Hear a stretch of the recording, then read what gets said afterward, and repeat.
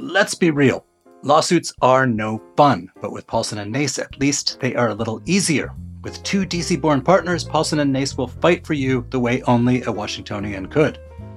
Paulson and Nace handles medical malpractice, wrongful death, and other complex injury cases involving negligence.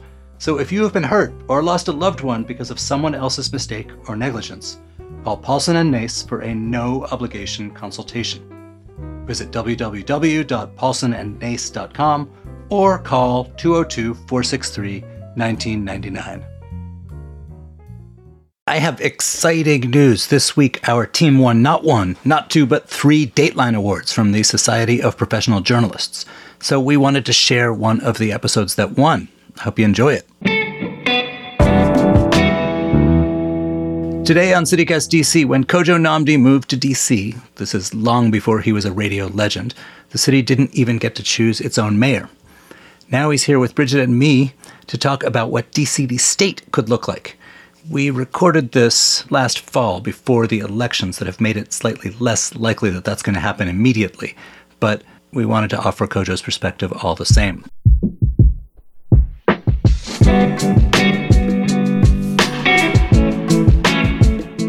Today is Thursday, June 15th. I'm Michael Schaefer, and this is CityCast DC.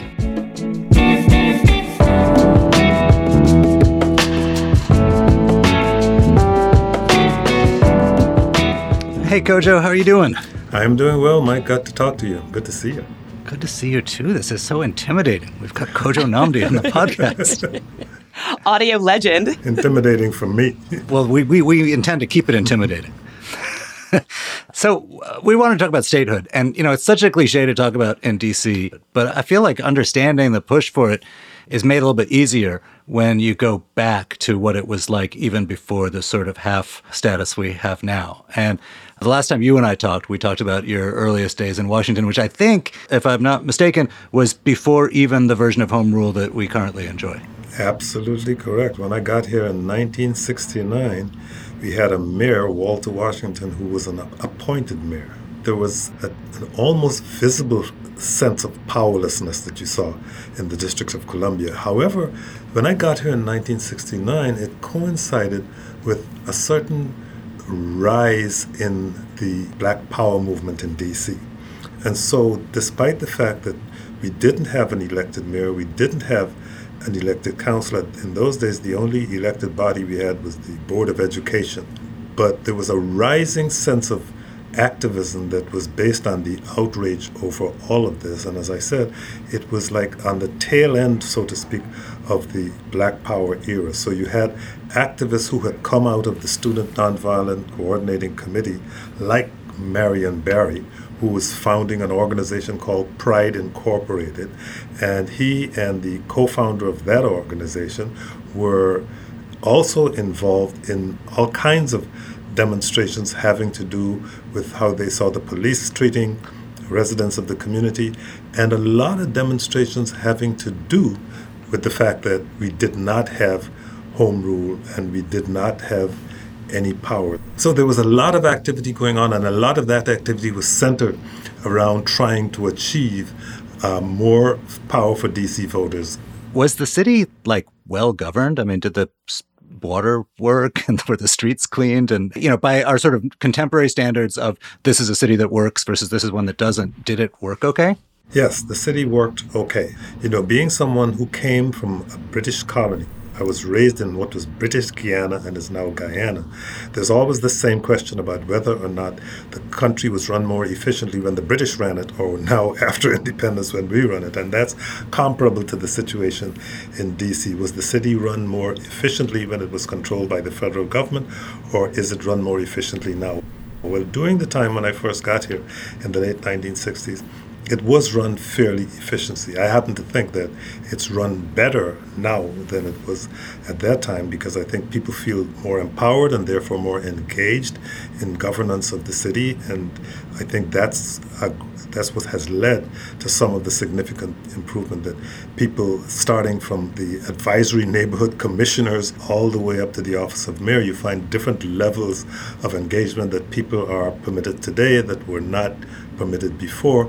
And so there's an insistence that things be run properly, and people now know exactly who to appeal to in order to get things to run properly. So I do think that the city is run better now than it was prior to home rule.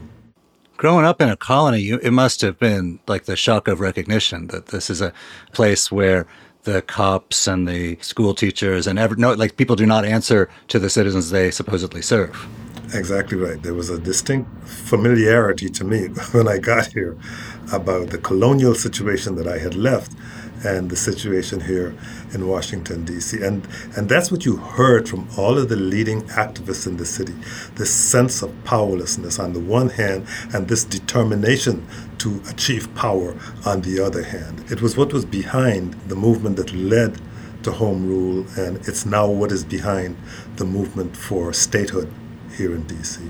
I'm curious, what do you think it means, like on a day-to-day level for your average Washingtonian that we don't have statehood? Like, how do you think that's felt? How do you think it affects us sort of for better or for worse on a day-to-day level of just like how we're living our lives in D.C.? I always tell people that you don't understand Washington until you understand that it's not just the nation's capital. It's a city of neighborhoods. It's a city where when people meet you, if you're from Washington, they want to know what high school you went to, they want to know what neighborhood you grew up in, and that's where you feel the push for statehood coming from. It's from people who have been living in this city and who live in neighborhoods and who know that for all of this time we had to struggle to achieve home rule, and now we're struggling to achieve statehood. You talk to the average native Washingtonian or the average person who's been in Washington for more than a few weeks, you'll begin to understand that everybody who lives in this city senses this, feels it, talks about it on a regular basis. Now, don't get me wrong, there are some people who live in Washington who do not want statehood, but I think you'd find that they are a distinct minority. What we as residents of D.C. want is the ability to have a vote in the Congress of the United States, is the ability to have 2 senators and the abilities to have a member of Congress who has a vote on a regular basis, because we know that that will expand our influence. And we feel that given the levels of education and income that proliferate in Washington, and given the diversity that this city now has, we feel that we can make a huge difference in what happens in the nation. And I think you find that when you talk to most Washingtonians, this sense of frustration that despite the fact that we're running a city government that consistently has a budget that is balanced, that consistently does everything the right way, why is it that for some reason or the other we're still being denied statehood? There's a sense of rage and outrage that I think you'll find that permeates residents of Washington, D.C. in that regard.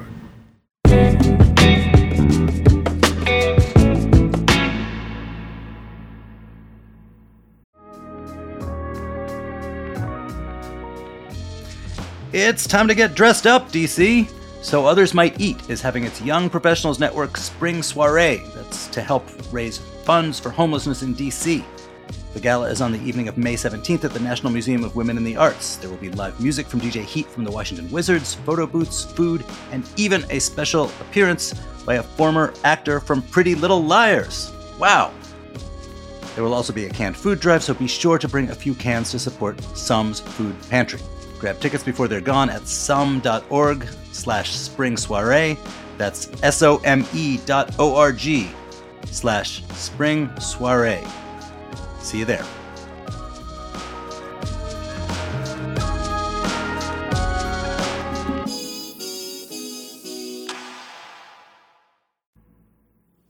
Yeah, it's weird. For a long time, the push for statehood was kind of animated by this idea that Washington, in addition to its own residents, it would be like a symbolic state representing Black urban America. And as the city's demographics have changed, it's less of a clear-cut symbol of any one demographic or type of place. But that other piece you mentioned, that this is actually like a place that's much more competently run than many American states, the insult factor has just sort of migrated a little bit. It's not quite the same insult as it was 30, 40 years ago. Well, 30, 40 years ago, then A member of Congress, Walter Fauntroy, used to say that the reason that they won't give us statehood is because we're too urban, we're too Democrat, and we're too black. Now, at least one of those factors has changed significantly. Blacks no longer make up a majority in this city. But then again, even though we're no longer majority black, when people who are not of this city look at this city, they invariably see that we have an African American mayor. They invariably see that we have a lot, if not a majority, of African Americans on the council, and they see a lot of African Americans who are in positions of influence in the city or maybe run the city. So that's not entirely off the plate, but what has clearly taken greater prominence in the minds of those who oppose statehood is that despite the fact that the city is no longer Chocolate City, as we used to call it, it is still seen as a Democrat, leftist, progressive city. And for those people who want to deny us statehood, that means 2 Democratic senators and a Democrat congressperson, and that those people are all likely to be to the left of most of the other people who are in Congress at this point. So that's now become the basis for the opposition. So you've mentioned that there are some D.C. residents who are opposed to statehood. What do you think their arguments for that opposition would be? That's funny because the arguments are really comparable to the arguments that we used to hear down in the Caribbean about why people didn't want colonialism to end, why they wanted the British to stay. And that is, they feel that things are fine now. The things are being run very well now. What seems to be the problem? My life is good. Look, I now have a wider variety of restaurants that I can go to. The entertainment scene has expanded here in D.C. Life is good. Why bother? Why shake things up? Things are working well for me. And they feel that if D.C. gets statehood, then somehow things will change. Things for some reason won't be as good as they did before. And so they go back to all kinds of arcane arguments about the Constitution and this and the other. But what you'll hear is invariably coming from people who are comfortable in their environment and who don't see any need to change and who fear that if there is change, then they may not be quite as comfortable in their environment as they were before. The status quo, as far as they're concerned, is fine, and they don't mind it staying that way. Let me turn that around, though, because we could get together and say we think these are the biggest problems facing Washington. We've got massive income inequality. We've got a very unaffordable cost of living for a lot of people. We've got displacement. We've got violence, et cetera. Most or many other similarly situated American cities have those exact same problems, and they have members of a state legislature and members of Congress and so on. Would any of those things necessarily get better as a result of having statehood? I can't say for sure. I think the quality of life will, as in general, will probably stay the same. But, we have never been in a situation where the people of the District of Columbia feel empowered. And so it's difficult to predict exactly how that would change the city. But it will change it. And what I think you will see, at least in part, is people more motivated to become active in the politics of the city.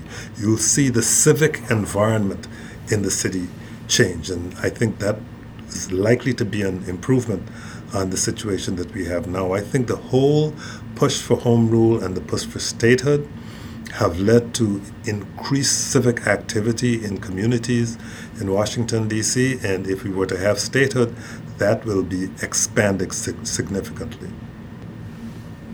Senator Namdi has a nice ring to it. No, it doesn't. Retired broadcaster Namdi has a better ring. I was going to say that if you were Senator Namdi, I think one of the first things that would happen is, you would see this shift in the electorate and what they're thinking about. And instead of thinking, well, we ought to get statehood, they're going to be thinking, gee, we ought to have stuff that's just as good as people in any other state.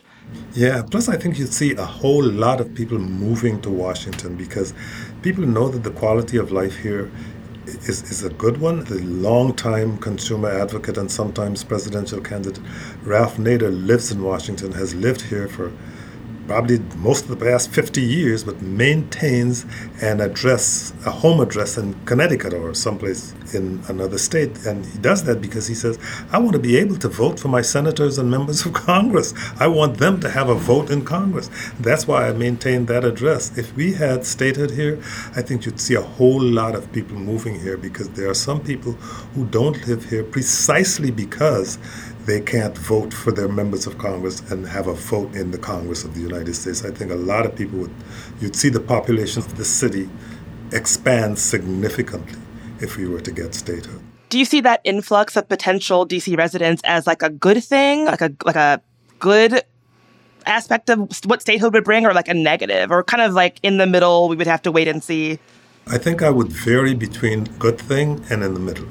One of the things that people don't get, and they would if we had statehood and they came here, is that they would understand how life in this community works and why it is that there are people who live here like me who don't want to go anyplace else, don't want to live anyplace else.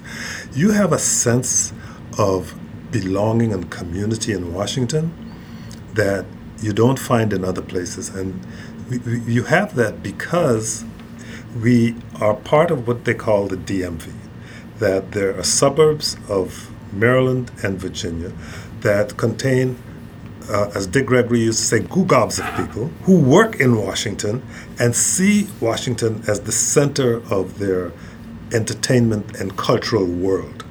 And so when people come to live here, they'll realize that this is not just a city or just a state. It's a part of a region that people feel very comfortable living in. And if they had the opportunity to live in the city itself and have congressional representatives who could vote in Congress, it makes it even more attractive. So yes, I think one of the reasons why, even my friends who live in the suburbs spend most of their spare time in the city itself. And that can be said for a lot of people in the region, because this is what they want to come. And they don't come as tourists, they come as people who live around here, who just like being in the city. Yeah, one of the things I'm really curious about is, I'm sure you've seen all of these different attacks from Republican lawmakers, always attacking D.C., can't keep D.C.'s name out of their mouth, even though they're not from here, have nothing to do with it. Yes, even though we have home rule, when we pass legislation, there's still a period of time that Congress can intervene, and when individual members of Congress feel like doing that, they will. That's why we have legal marijuana, but we can't regulate it because a Republican member of Congress simply decided that the district shouldn't be allowed to regulate marijuana, because we have right now a Republican Party that's essentially controlled by Donald Trump, and as a result of which everybody has to essentially get in line or get kicked out, and the more extreme the measure, the more attractive it is. Ugh, it's so unserious. And is there a way to fight back against that, against what you just described, where people with very extreme positions who are dead set on attacking home rule in the district, how can folks fight back? It's interesting because we look at different ways to fight back. There was one activist in Washington who moved temporarily to Maryland, where a particular Republican representative in Maryland has made it his duty to interfere in the business of the District of Columbia. But that D.C. resident who moved there went there for the purpose of campaigning against that Republican member of Congress and did campaign against him, and then Andy Harris won anyway. So that strategy didn't work. There was a while when, in pursuit of statehood, then D.C. Representative Walter Fauntroy tried to get statehood for the district ratified around the country, and it had to be ratified in 38 states in order to accomplish it. And so that strategy was abandoned when it became apparent that the rest of the nation didn't know or care enough about the people who live in Washington to sign on. And so we evolved into this strategy of it being available by the way of a majority vote in the House and the Senate and a signature by the president, if we could get it that way. That's how we got to that point. So, the thing that has characterized Washington, D.C., the thing that has frankly characterized the existence of black people in this country is struggle. Okay, we struggle. And what we're involved in now is a multiracial struggle for statehood in the District of Columbia. And there's absolutely no reason to believe that regardless of who takes power, that struggle is going away. It's not going anyplace. And the extent to which discrimination and oppression against us increase is the extent to which the struggle will intensify, because we're not going anyplace at this point. Kojo, thank you so much for coming and talking to us. Hey, the pleasure was mine. Good to see you both. Talk to you later.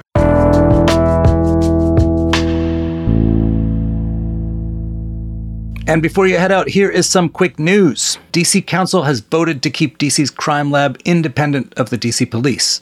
Mayor Muriel Bowser's budget proposal called for the lab to be absorbed into the MPD. The council felt that would create a conflict of interest and compromise future investigations.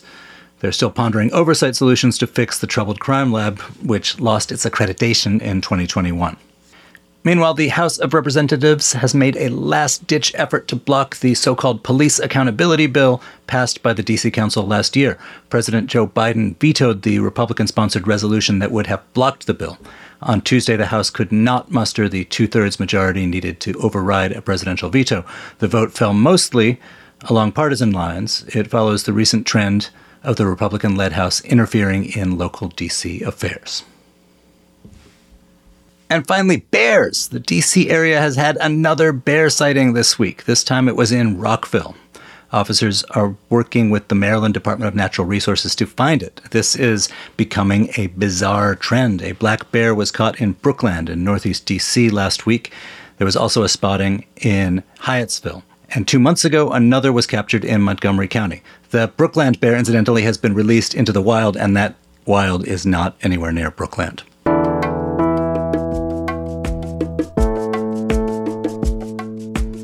And that's all for today here on CityCast DC. If you enjoyed this show, make a fuss about it on Twitter.